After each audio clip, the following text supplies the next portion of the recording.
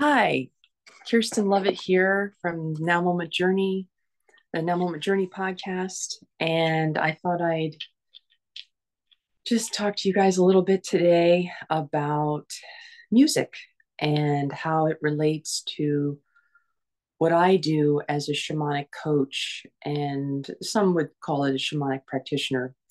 I am, I do a variety of things, but for today's purposes, I'm called a shamanic coach or shamanic practitioner. I also, read tarot, and um, I'm an animist educator, which means that comes up in various teachings that I do. And I also facilitate a free Facebook group that focuses on Nordic animism and also European animism, Northern European, also European, especially pre-Christian animism. So I thought I'd talk a little bit today about, because as you can see by the Christmas tree back here, this particular podcast episode is being recorded during the Christmas holidays. And so during this time of year, I tend to focus more on music anyway, because I think that music is a big part of the holidays in general for most people, and it really is for me too. So maybe that's why I'm talking about this today. And I thought it might be an interesting kind of segue into sort of some of the things that I experience with shamanism, and maybe perhaps how I help people. Because I find that this podcast has been really wonderful, at least for me to do, because it's really helping me to communicate things that are hard for me to communicate. That's it in a nutshell. And there's a lot of reasons why some of these things are hard to communicate, and some of them have to do with history, and not just my personal history, but history in general. And that's kind of a whole other ball of wax there. But I think sometimes with shamanism, various different areas come into play that are maybe most people don't consider to be shamanistic. And so that's today I'd like to just talk a little bit about music. If we look at, and I'll tell you about my background a little bit with music, but if we look at I don't know if you've ever seen any kinds of videos on, if you don't have any experience with shamanism or animism or any kind of uh, folklore or things like that, you might not be familiar with this idea. But if you are, you've probably seen plenty of videos or film footage or whatever, that music comes into play quite prominently in pretty much all the traditional cultures worldwide.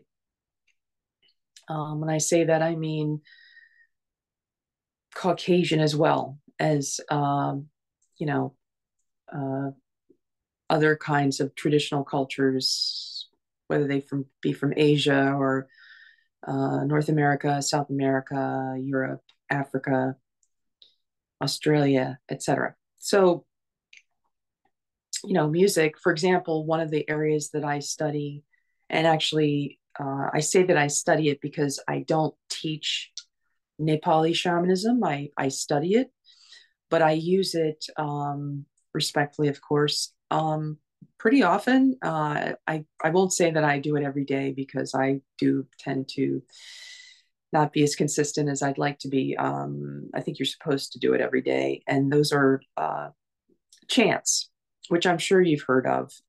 Perhaps not the kinds that I'm talking about, but you've heard of chanting in general. And so that's a form of music, of course, vibration.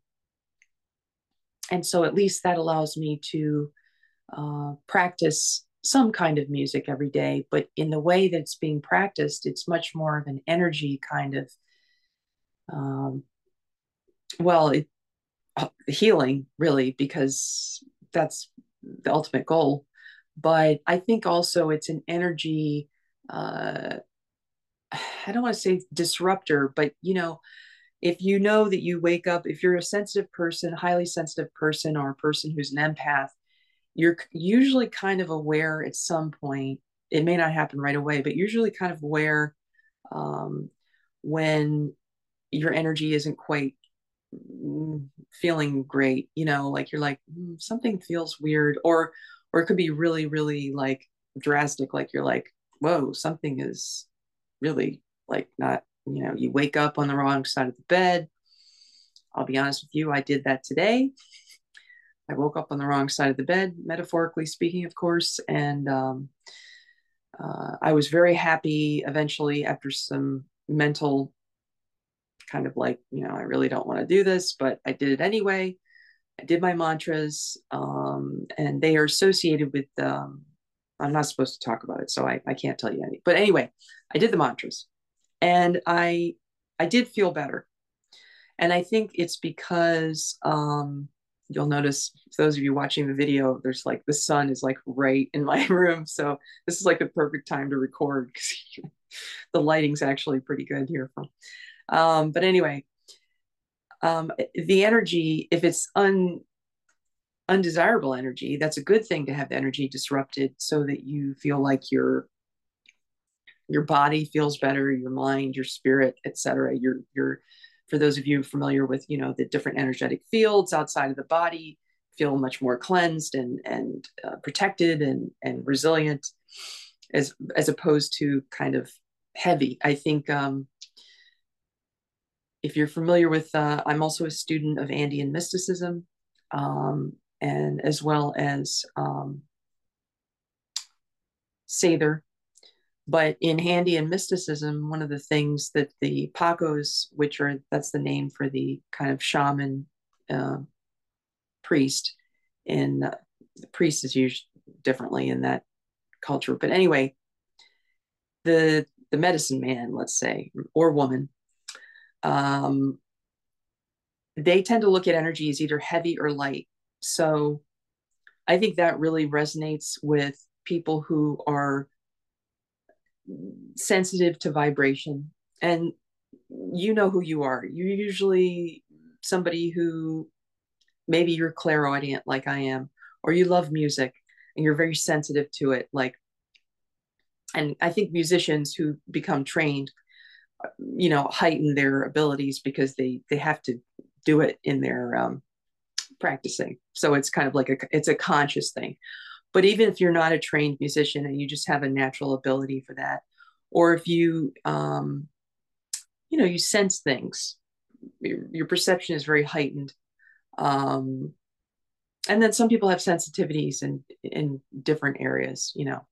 Obviously, you've heard of clairvoyance or clairsentience, clair cognizance, etc. Those kinds of things. So I don't want to get into that right now. But getting back to, I was trying to kind of relate like what the various indigenous cultures that I continue to learn from or have learned from in the past, and by maintaining relationships. And I have to define again what a relationship is in the context of what I'm talking about today. A relationship in the context of what I'm talking about today is not necessarily one with a human person. Let's just call them spirit relationships, because sometimes it's, at least in my life, most of the time, the work that I do is mostly um, invisible. Spirit. And I think a lot of people who work with deities, or, let's say somebody who's involved in, uh, Nordic animism, or European folklore, or they follow, you've heard of Wiccas, or, various different kinds of practices in that tradition. Um, you know, the idea of, let's say, it would be the similar thing as lighting a candle to a saint in a Catholic church. The saint isn't physically there in a human form, but you would be honoring the saint, you know, uh, and light the candle in that person's name. So it's kind of like that in a way. That's kind of a relationship, when a person does that, believe it or not. When somebody goes into a Catholic church, like let's say you go into a cathedral and you light a candle, you're kind of making a relationship with that saint by lighting a candle.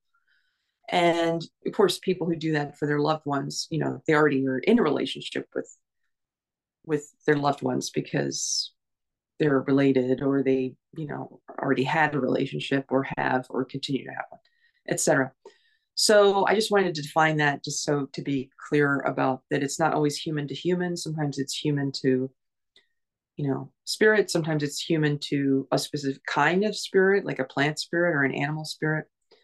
Um, so music. So why do I keep bringing this up today? Well, I don't know. It's just been on my mind a lot. And I guess I kind of wanted to let you guys know, podcast listeners who have been really wonderful, and thank you for listening. Maybe you didn't know this about me because I haven't really gone out of my way to talk about a lot of my background. And I'll probably just try and do that in bits and pieces. So, as far as my degrees are concerned, I have a bachelor's in music vocal performance, and then I have a master's in music vocal pedagogy performance. Pedagogy is just a fancy name for the art of how to teach something, whatever the word is before that. So if it was soccer pedagogy, it would be the art of how to teach soccer. So my focus in my graduate degree was with not only performing, which, for those of you, well, most people don't know this unless you've actually been in a music graduate degree. Music is a little different in a scholastic area than other areas. And this is why it relates to shamanism. It's similar to shamanism in this one. There's one or two areas that I wanted to bring up similarities. And that's why I'm making this podcast today. One is, and I'm thinking of actually a friend of mine from my bachelor years, bachelor of music years, my undergraduate years. You know how it is when you go through your semester, you get to the end of the semester and you have exams. Well, you have that like week or 10 days of taking your exams and, getting them all like lined up and everything. And I remember I was talking to this friend of mine, and she and I both had a lot of friends also who were not in music, as well as, friends that were in music. And we would talk to our when I say non-music majors, in other words, our non-music majors, they usually weren't artists. They weren't, visual artists or theater artists or anything. They were like, I don't know, like business degree people or marketing people or whatever. And they were also stressed out because they had to study for their exams too. And they had to get, prepared and all that stuff. And, what everybody has to do that, no matter what degree, of course, that's true. This is in undergraduate. But I remember she and I would both talk about how we would talk to our non-music degree friends about during finals, it's really hard if you're a musician, because in addition to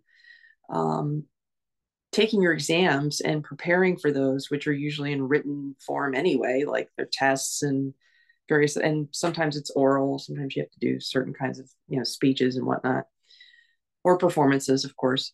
But in a very closed situation. It's not like a fun performance at all. It's like, it's basically a test, but you have to practice, and practicing it varies, vocal people tend to practice, I think, in shorter spans of time. Like they'll practice maybe, a half hour to an hour. I don't know a lot of vocalists that practice for like 4 hours straight, because it's really not a good idea. But they tend to practice maybe at least for an hour. But you do that every day. And sometimes you do an hour in the morning, and then you have to come back and maybe do another half hour at night. But in addition to the actual practicing, and a lot of this isn't just random singing, you have to sit down and you have to go through your music and you have to write it out. You have to play it on the piano. You have to figure out what the words are. You have to translate the words. You have to figure out the characterization of the song. I mean, there's a lot of layers to, at least from a vocal aspect. Instrumental, same thing. You got to sit down, work out the technical side of it, then eventually learn the artistry side of it. And then because I studied piano for many years, so and I had kind of a minor, I had kind of an unofficial minor in college. It wasn't really an official minor, but anyway, I'd studied for many years. And so same thing.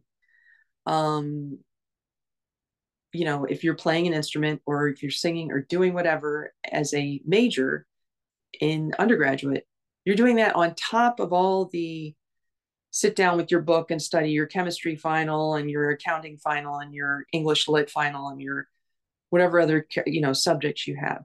So it's a lot more energy that you have to put out at the end of the semester. And it's just something that non-music majors don't understand and they don't take into account. So why am I bringing this up? And I'm going to bring up another point that's a little different, but I bring this up today because see, you can tell the sun has passed now. So I bring this up because I think this is true for people in shamanic. If you're a shamanic studies person, somebody who has to keep up a practice of energy work in order to maintain, you're like an athlete.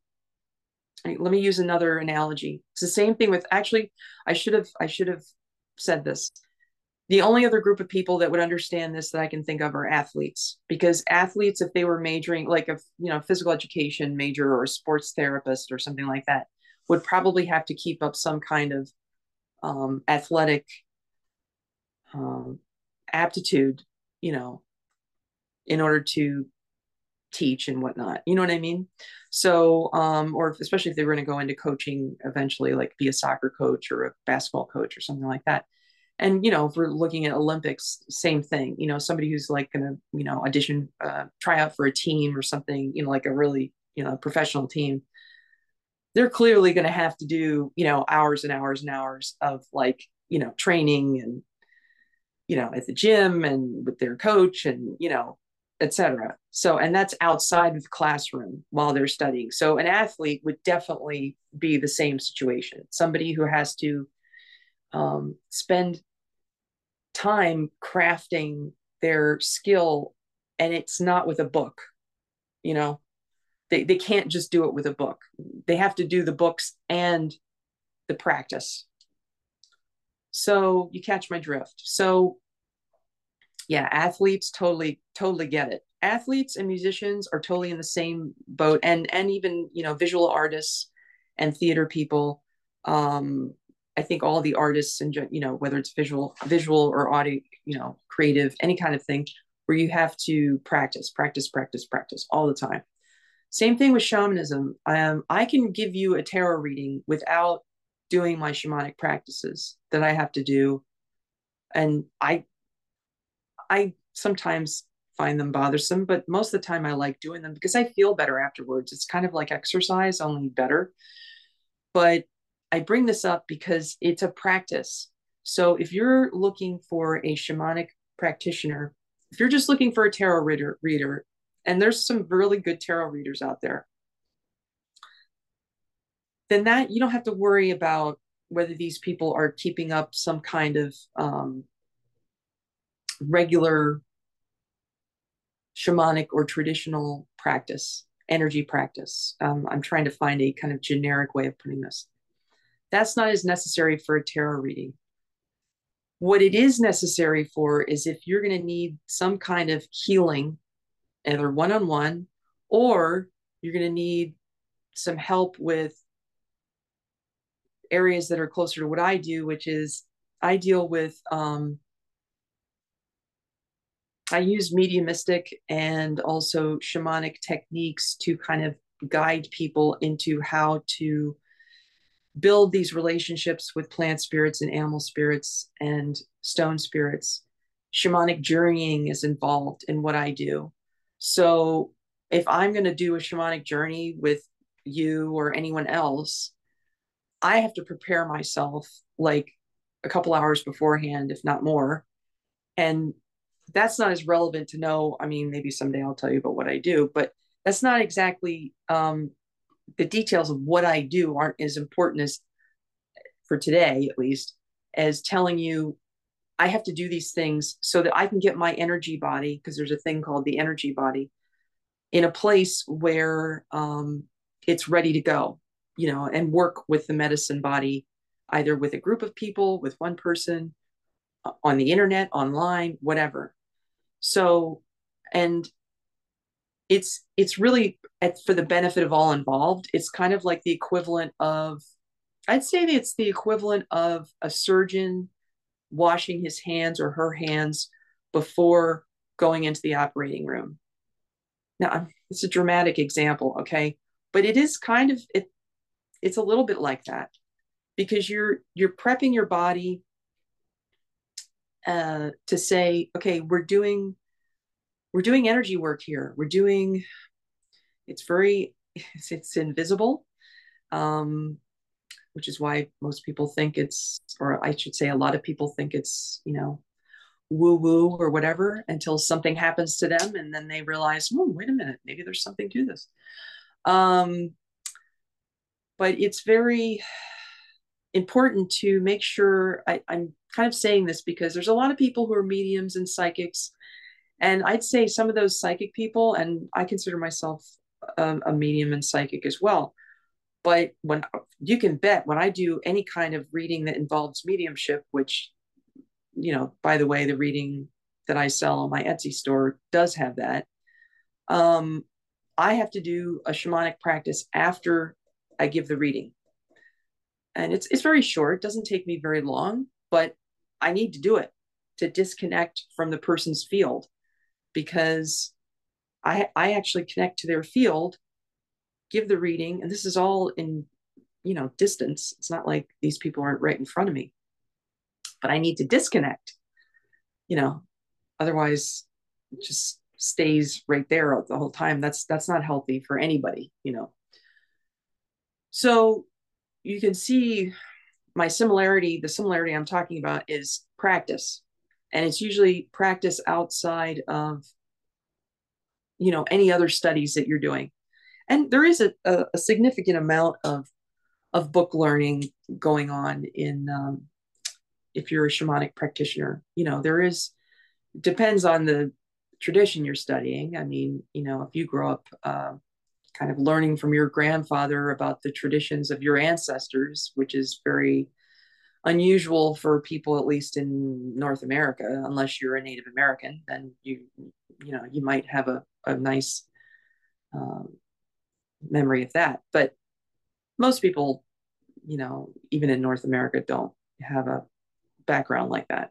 So, and I mean, a lot of the traditional peoples do. But getting back to music, what I'm saying is there is, and I'm saying this to you as somebody who, if you're going to, look for somebody who is a healer or a shamanic practitioner or even a Reiki practitioner, just keep in mind, maybe ask them, what kinds of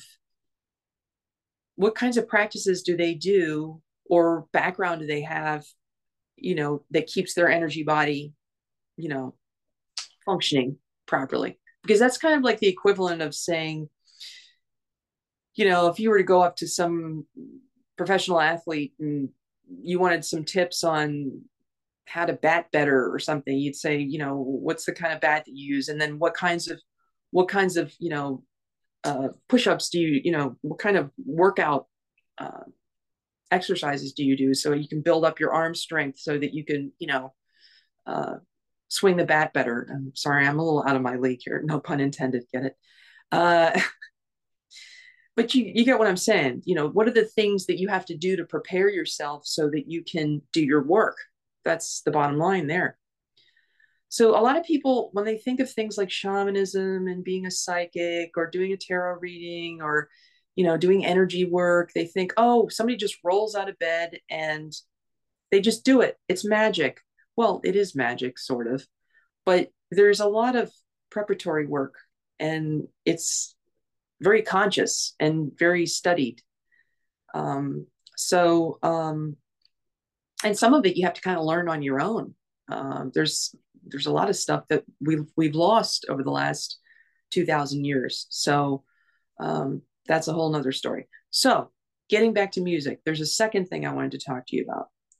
The second thing I wanted to mention is, and this comes from my graduate school days, and I'm not going to name my teachers' names, but I'm very thankful to my teachers in that I received in graduate school because of my pedagogy training.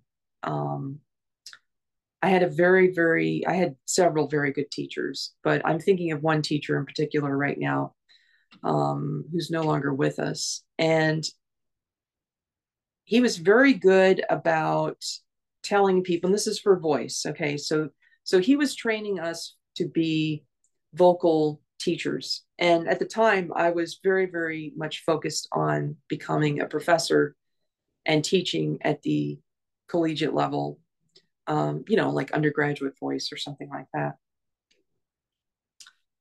And so you had to learn things like you had to learn the anatomy and physiology pretty much from, well, you definitely had to learn from here up, but we also had to learn like about the thoracic cage and the, different muscles in your back. And, but you definitely had to learn about the different, anatomy and physiology of the throat and the larynx, etc.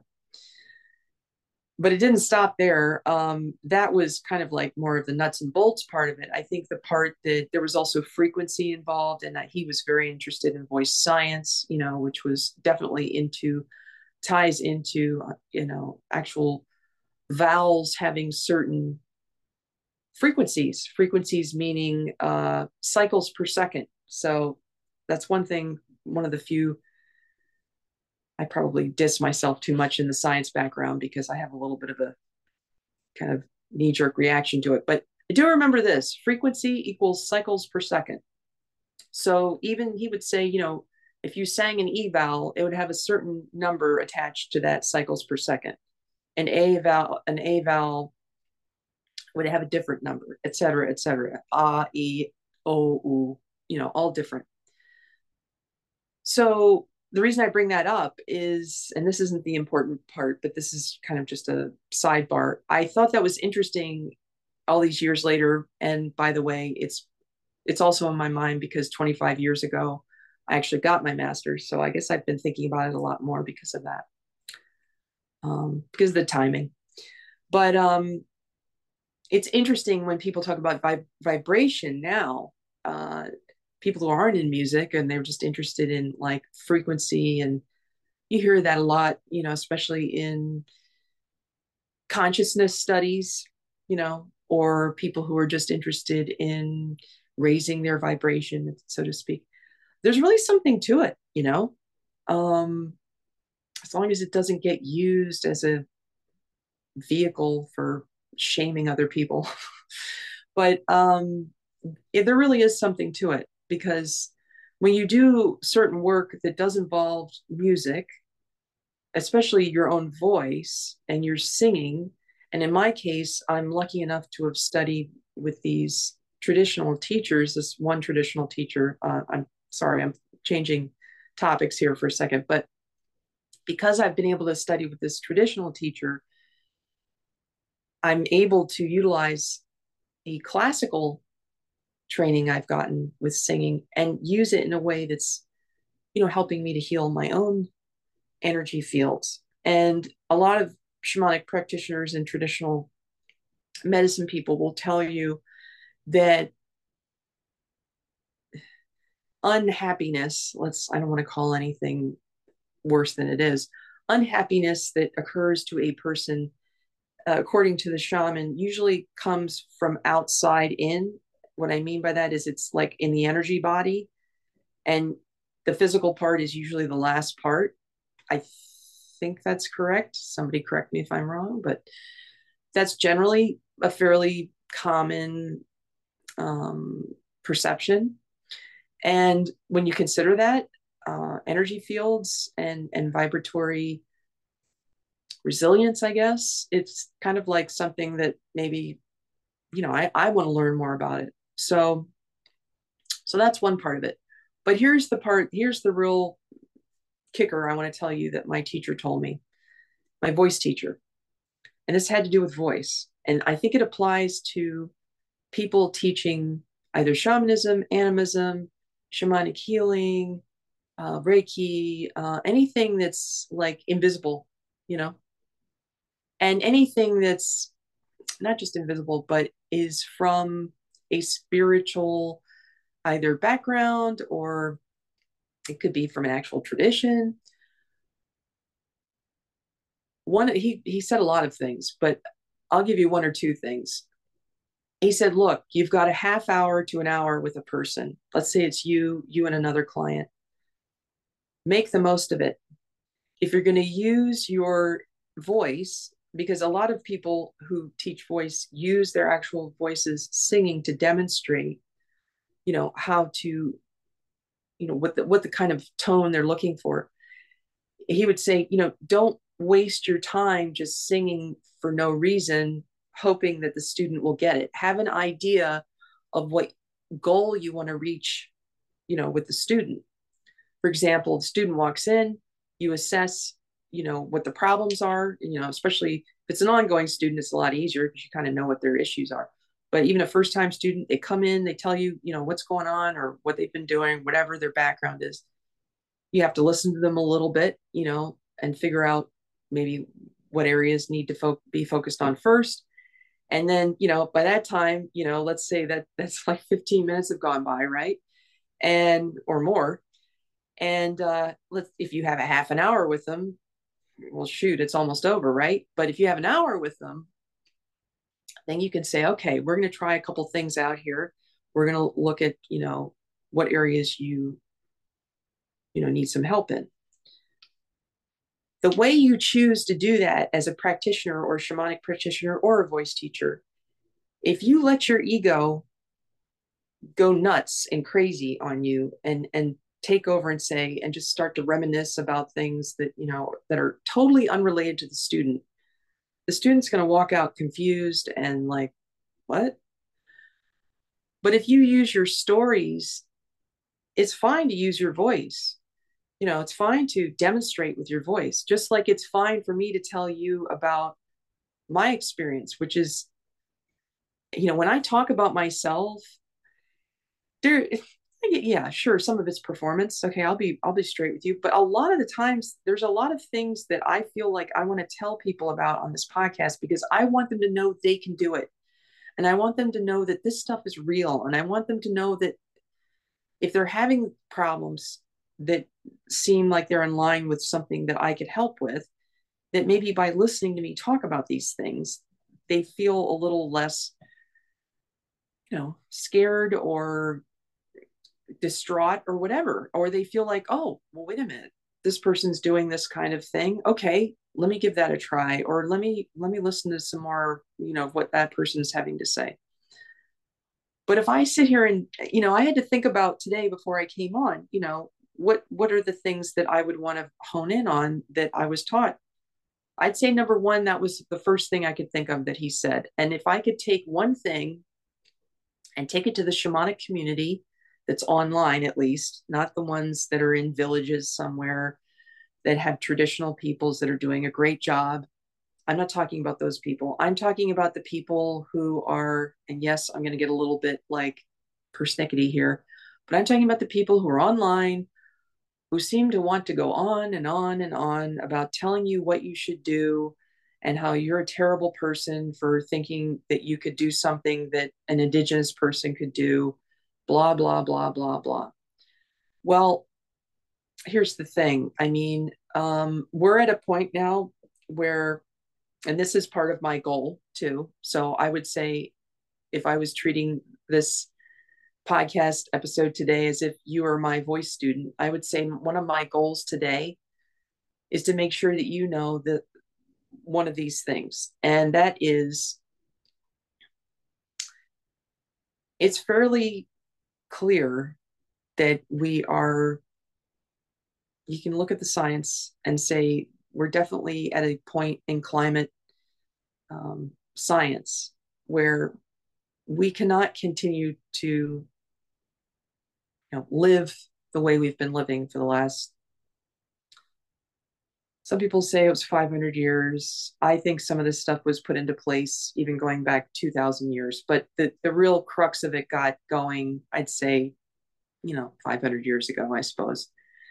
But there was certainly other times where we were heading this direction before that. So, but of course, the last 200 years have been particularly, and even more so the last 100 and I guess 20 or 130 years are when we've really, because that's when recorded science has been keeping track of things like global climate, etc. If the population of this earth is 100%, and we know traditional indigenous peoples are only 5%, and the reason I can say this with confidence is because I've Googled it and I've looked it up under various, expert sources. Somewhere between 5 and, I'll be generous, 9%. Okay. So if 9% of the entire globe's population is indigenous, and of that indigenous population, we'll be generous and say that 80% of them are practicing reciprocity and traditional ways of like working with the earth, which is essentially what myself and my sister do at Shamanic Earth Medicine. And why did we learn? How did we learn how to do that? Well, some of we kind of, I don't want to deny the fact that we also have ancestry that I think led us to this place. Okay. But we also had to go and do a lot of work with traditional indigenous cultures, Andean, Karo, Nepali. And in her case, she's also worked with a couple other cultures as well. So I'm not saying I did it all, without any help whatsoever from anybody. Okay. No, of course not. I did it, I got a lot of help from actual humans who were and are connected to their traditional ways. Okay. So, and yet I'm not a traditional indigenous person. You know what I mean? So, but I've been initiated, so I'm allowed to do these things, in certain things, not all of it, just certain things. And that's a whole nother story too. But I'm part of the 100%, I should say part of the 95%, or if you're going to be generous about it, the 91%. Okay. And I'm just like you, essentially. I grew up in a suburb, suburban kind of, 20th century fast food. Well, I had a pretty good diet at home, but you know what I'm saying. I grew up around a lot of toxic stuff, just like everybody else does. Okay. Every day, still do.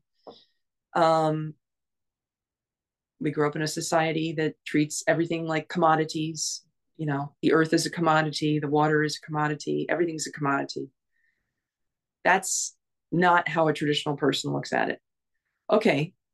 So if one of my goals is to get people to relate to the earth in an animistic way and to have a love in their heart and to really open their heart up to, let's say, this tree spirit that's right outside my door, or the water that's down, a couple miles, or if they don't have those things, if they're living in a really urban environment, maybe they decide to buy a plant and build a relationship with that plant spirit, because that's the only way they can do that. And they know that they feel better when they do that. Well, if I'm going to sit there and tell them how terrible they are for not, studying with a traditional person, or because they've been living their entire lives in a culture that tells them not to respect the earth, that they're a horrible person for doing that, or any other insulting things. What exactly am I doing? Why am I doing that? There's really no good reason. I mean, I'm not actually helping anybody by telling them that.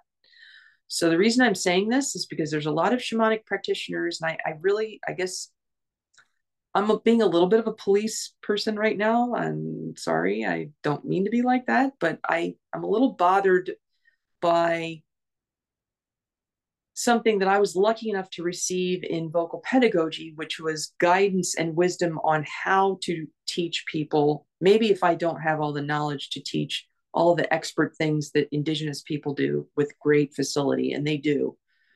I don't have that kind of background. I'm learning, but what I do know is there's a ton of people out there online. All they're doing all day long is telling you, you know, you don't have to do anything because an Indigenous person will do it. Well, guess what? We don't have enough Indigenous people on the entire globe to solve our climate crisis. We need everyone, all hands on deck. And if that means all hands on deck, that means me with white skin, suburban lady, who's been initiated and trained for, and has been consistently connecting with all of her spirits and doing the offerings and teaching people sacred tobacco and teaching, starting a group with, trying to get people to make offerings to their helping spirits in the Nordic animism tradition, which isn't really, it's, some people say, well, that's not really a intact tradition. Well, we got to work with what we got, right? So, and we try to do that with respect and, do the best we can with it. And I think it's better to try to connect with whatever it is, that you feel comfortable with. From my orientation, I've tried to introduce people to the idea of animal, plant, and stone spirits because I've found that those are commonly found in a lot of traditional cultures. All three in various different ways. But I just wanted to tell you those two things. One, music and shamanism have a lot in common because you want to keep an eye out for the shamans, the practitioners especially, who say, look at their resume or look at what they do. They don't have to have a resume, but, look at whatever they talk about a lot and just see if they, you don't have to pin them down about it, but I mean, just see if they ever mention that they do certain practices, do they make offerings? That's probably number one thing for me. If I was going to study with somebody, I would say, do you make offerings like regularly? And if they didn't know what I was talking about, like if I could use another word like pagos or ofrenda or, whatever their language was. Maybe they'd be like, oh yeah, sure, I know what you're talking about. When we do this, we do this particular ritual or we do a ceremony or whatever it is to keep up the, because it's like anything else, you have to keep up. It's like brushing your teeth. It's like doing your exercises. It's like, maintenance, but I'm making it sound like horrible. It's not like, robotic or anything. It's a way of connecting to the spirits because you need to have some way to connect to the spirits in a way that's meaningful to you, that also and means something to them because they need to work with us too. And if you're interested in ancestral, healing, helping spirits, that's offerings you're going to have to get really comfortable with offerings, And if somebody's teaching you ancestral healing without mentioning offerings, I would really be wary of that person. Unless they're saying you don't have to do it because I'm doing it on your behalf. That's fine. I'm just saying, there's a lot of people doing this work. Unless you're a tarot reader, tarot readers usually don't have to do any of this stuff. They have to do other preparatory things. Like they might have to clear their energy fields, which, I have to do that too. And that's fine, but they don't always have to do some of the things that shamanic people do, shamanic practitioners or certain kinds of healers. So hopefully I've shown you like similarities in that area between that and music, the practice of music. And most people are aware that, if you're going to be professional musician, you got to practice. You're not going to, even the prodigy isn't going to roll out of bed and just, I mean, at some point they're going to have to practice. Okay. Number two, and then I'll wrap it up. Number two is I really want people to make sure they know if they're looking for a shamanic practitioner or a teacher. Listen to that teacher in their posts or in their videos or whatever, and just see if they ever bring up what their goal is. If their goal is to get you to be healed personally, all right, maybe I'll let them off the hook and say, okay, I don't, that's different. That's kind of like a heightened version of psychotherapy, only with energy work. And I know there's a lot of people who do that, and that's fine. That's totally cool. But if you're going to get into like, more of a shamanistic, things that are outside of you as well, and you will get healed from doing those things. But let's say you want to work with weather spirits. I sometimes do that. Or you want to have a better relationship with sacred tobacco so that you can heal maybe in another area. Well, at some point, I hope that whatever teacher you decide to go with is aware that we also, at this point in time, need to be making sure that we are going forward in a climate that is going to be functioning for human beings. And if they want to believe that, they're going to have to open themselves up, these teachers that I'm talking about, they're going to have to understand the idea that we have to convince or at least educate people who have grown up in either urban or suburban areas that aren't familiar with these traditional ways of looking at the world. Traditional meaning indigenous peoples or traditional peoples who grow up in that kind of culture. Because one of the main things they have to understand is we have to eventually, sooner than later, teach people that we have to find ways in our own environment to create spirit relationships with earth spirits, land spirits, so that we can be in harmony with them. It's like almost tantamount to our survival, because that's how we used to do things. I'm not saying we have to go back to ancient, like prehistoric era. I'm saying there's some things from the past that worked really well. And a couple of the, well, it's probably more than a couple, but some of those things, if they work, maybe we should be practicing them. And the indigenous people have kept that are still survived. There's a lot of people that got killed off, and they weren't all, they were of a variety of backgrounds all around the table. Maybe there's some, credence to what these surviving indigenous peoples have maintained after all these years. But where the problem is, and this is what reminds me of my pedagogy teacher, I don't see anybody like my pedagogy teacher walking into a room of these shamanic practitioners and saying, what are you people focusing on with your clients and your students? Because all I seem to hear or see is kind of irrelevant points to your goals. What are your goals? I just told you my goal, right? So I'll just pretend to be my pedagogy teacher. If I had these people in front of me that are also, shamanic coaches or energy practitioners, I would say, what is it? What's your goal? If you just want to heal people, okay, that's cool.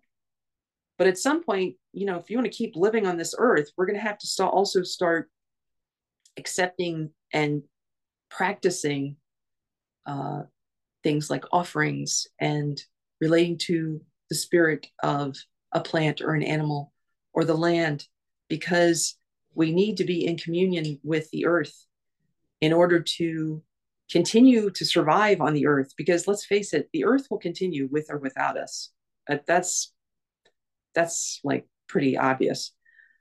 I would like for us humans to continue to be here. Yeah, I'm sure you would too. So today's episode, maybe it's been a little bit sparky, but and maybe I'll tell you a little bit more about the my music background. But I think of the reason I brought it up especially is because leadership is very lacking as far as like a group essence in a lot of fields. I mean, I'm not even talking about politics. I'm talking about there isn't really a whole lot of leadership of groups of people trying to agree on the same things and saying we need to make sure this is a priority because everybody's kind of doing their own thing. And that's understandable because everybody has a small business or maybe a slightly bigger business, whatever, and everybody's trying to survive, and that's cool. But at some point, you know I hope that it's apparent to you what some of my priorities are. Yes, I'm here to talk to you so that you will, you know, listen to what I have to say and, maybe take it into account and try out some of the things that I tell you. But speaking of something that I could tell you to do today, for example, here's something I learned from one of my teachers, and that comes from the Andean perspective. And this is something I think even the just everyday people do in Peru. And I'll show it to you right now, and we'll end after this. So I've got a glass of water here, right? You take my finger and go like this. And what I'm doing is I'm tapping my little finger with a little bit of water onto the ground saying, Gracias, Pachamama. And if you don't want to say Gracias, Pachamama, and you just want to say thank you, Mother Earth, or thank you, whatever makes you happy. Thank you, Gaia. Thank you. I'm just used to saying Gracias, Pachamama. Pachamama is Mother Space Time. And let's see, Mama Ipa would be like the equivalent to Mother Earth, at least from what I learned. And then Unu Mama would be water, and Waira Mama would be wind, and Nina Mama would be fire, and either Kocha Mama or Mama Kocha would be like the mother of the sea. But I'll show you one more time. So you take your finger, right? Gracias, Pachamama. So that the droplets go on the water. So you're not like pouring the entire thing on the floor. And you won't get the floor wet that way. But it's like you're expressing your thanks for Mother Space Time or Mother Earth. And they're different, but for our purposes today. So that's something you can do. And it's not hard. And it's not something you need to be trained or initiated into. And if everybody did that every day, we'd be a lot further along, So maybe somebody will listen to this and tell a couple of their friends, and you never know what might happen after that. So I hope you enjoyed today. And if you want to get into, I want to suggest two things. One is three things actually. One is I'm trying to put the link to my quiz, Are You an Animal, Plant, or Stone Spirit Archetype, in the show notes or in the details of this video. Or if you're listening on the podcast, it's in the details. So you can take that quiz there and find out what resonates with you. The other thing I wanted to mention is we're actually finishing up a year at the free Facebook group that I moderate, which is kind of a discussion where we meet once a month. And we've been following along with Runa Rasmussen's Nordic Animist Year, which is his research about different what they call Primstop dates, or for example, Yule Day, which just happened yesterday, which is also Christmas Day, of course. There's certain things you can do to honor the ancestors or honor the deities involved. Odin is a big force this time of year, as well as some other deities, and Freya as well, of course. And they all float in and out. Hulda came up recently. She had Hulda's Eve was recent. And of course, his book is based on a lot of research that he's done. So that's if you're looking to kind of get into honoring, you don't have to have a Nordic background, because a lot of this stuff, for example, there's a lot of Nordic, or I should say, traces of Nordic traditions that kind of morphed a little bit. And once the Vikings kind of ended up in, Scotland and England and Ireland, they kind of morphed in there too. So I mean, there's a lot of people from the British Isles who, even if it's not Nordic, like Norwegian or Scandinavian, there's still there's a lot of similarities between I'm sure somebody from Europe would be like, oh no, it's not. Well, there kind of is actually. They're not exactly the same, but there are some similarities. So if you're interested in kind of like piecing together the different traces of, and this is mostly based on this, very much pre-Christian.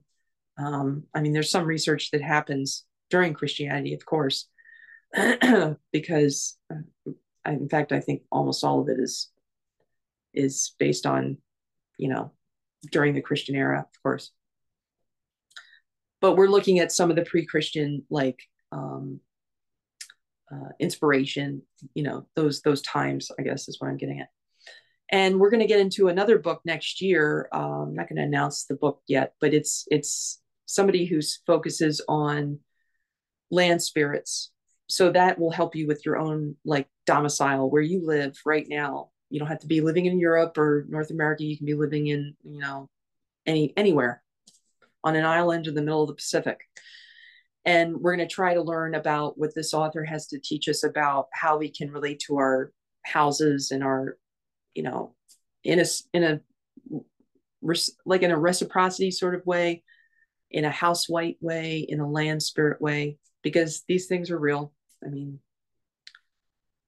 and then the other thing I wanted to tell you about is, I like to usually mention that our Patreon is the kind of community, if you want to learn about shamanic journeying, if you want to experience those journeys with a community online, if you want to learn about sacred tobacco, how to respectfully work with it, and even learn how to eventually pray with it. I just had a live stream the other week about how to pray with sacred tobacco, and we also did a prayer for the collective. So it can be quite useful once you learn the basics of, how to view the sacred Gran Maestro plant of sacred grandfather, Abuelo Mapacho spirit. We actually worked with Abuelo Mapacho spirit, and I lit a candle to him as well. So, and he's known in South America a lot, and although a little bit up here in North America too. So anyway, those are just a couple of things. My sister is also a excellent practitioner at our Patreon, and she focuses, on so many things. Some of them shamanic dreaming, shamanic journeying. Those are just two of the big ones. And she's teaching a class, Dreaming in the Nine Worlds, and she'll have some other announcements. So you can join at www.patreon.com/shamanic earth medicine. And you can join as low as $1 and get one video a month, one live stream a month. And sometimes you get two for $1. The $5 a month level is for the Zoom ceremonies, where you're always invited to come to the ceremony. And those are a lot of fun. And the $15 a month level is all of the aforementioned, what we just said, the ceremony, the live streams. And you also get a shamanic divination from either one of us included in that. And then you also, at the current time of this recording, get a really low price for Marissa's class, Dreaming in the Nine Worlds. So if you join at the $15 a month level, that's all you pay for her class. It's like included in that package. So we're always having a good time there and doing all sorts of neat rituals. And so it's a really fun community. So we encourage you to check it out. Look at the webpage, see if you like it. All right. Well, I'm wrapping it up now, and you know what I'll do? I'm going to show you my rattle. Maybe next time what I'll do is try and open and close sacred space. But for now, here's my rattle. Speaking of music,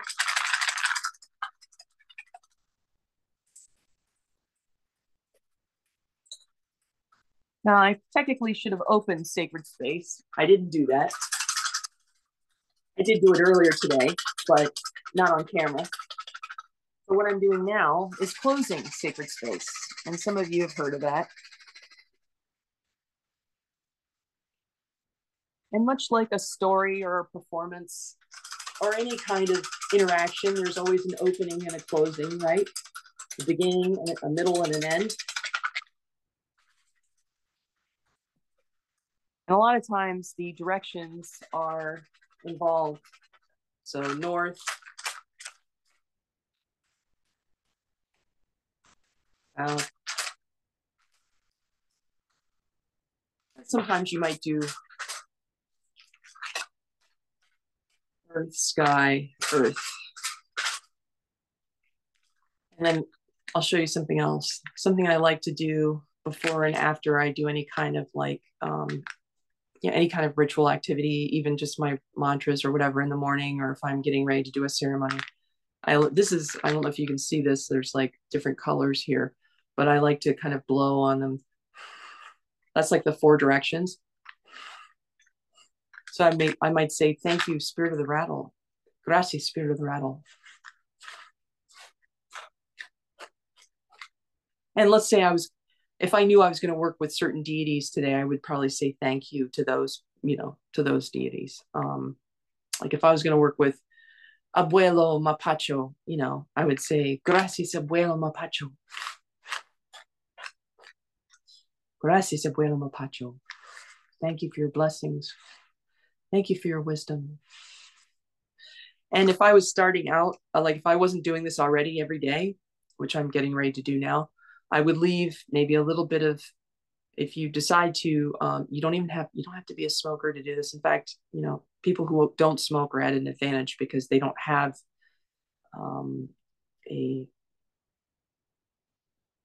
what shall we say, what the typical idea of tobacco is, that it's a terrible thing, which it is in its form, its commercialized form, it's very toxic.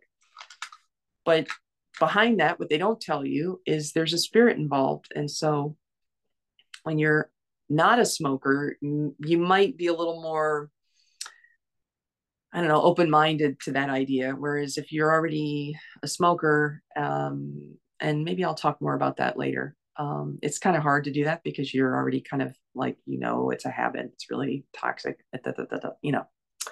So, but we're relating to it as a deity that's very healing, because he is. Okay. So let's say you had your loose tobacco, you would take it outside and we would say, gracias, sacred grandfather, abuelo, tobacco spirit. And you would just let it drop on the ground. That's just one thing. That's not a ceremony. You're not stepping on anybody's toes by doing that. You're not going to get in trouble with any specific group of people by doing that. I'm not teaching you a specific ceremony. Okay. We're just talking about basic relationships that are basic, is like, they're actually really important, like fundamental basic relationships. Like you can't pass go and collect $200 unless you know these basic relationships. In my book, people who try to skirt around these relationships, by the way, beware of those people. I'm not talking about like doing exactly what I'm doing. I'm saying people who don't do things like offerings, whatever form they are, people who don't think that they need to clear their energy bodies after they do a healing, people who don't think they need to tell you, make sure you're aware that you might want to do this, that, and the other, like, because they're actually concerned about your well-being instead of just doing what they need to do with you. Be wary of these things. And just try to look at shamanic practitioners as they're kind of working with medicine in a different way. Um, and so they need to, myself included, do frequent practice or maintenance in order to keep their energy bodies, you know, functioning. So I think I got that across pretty well. So I hope it did. And I'll try again if I didn't. But I think next time we'll probably have a guest. But if you haven't noticed already, I tend to talk about a lot of different things. Sometimes I talk about sound. Sometimes I talk about plant spirits like sacred tobacco. Sometimes animal spirits. Sometimes stone spirits. Sometimes water. And sometimes just general animism, which kind of connects into a lot of areas. And yes, every once in a while, there is a little bit of like current day issues because we live in the now. So, how do we make all this stuff kind of work together? Is kind of tricky sometimes, you know. Before I leave you, I'll give you this thought. One of the other priorities I have as a teacher is to make sure people know in their urban or suburban environments that they don't have to go to Machu Picchu to practice, you know, connecting with the spirits of the land or the spirits. And I probably need to back up in an episode and tell you why it's necessary to do that in the first place. But you know, you don't have to go to these places. Um, sure, it's nice if you can, if you have the money to do it and you have the, you know, the health and the availability. You know, sometimes it has nothing to do with money or health. It has to do with just availability. But you don't have to. And I've been practicing this for over 10 years without, yes, I do need to renew myself in a natural environment, but I also know that, you know, I can do things in my own environment that, you know, knock on wood, seem to work okay. So, you know, it's a little tricky sometimes, but it's workable, you know. So, okay, well, I hope to see everyone in a happy, healthy 20 uh 24. So I hope to see you soon, and thank you for listening today to the Now Moment Journey podcast.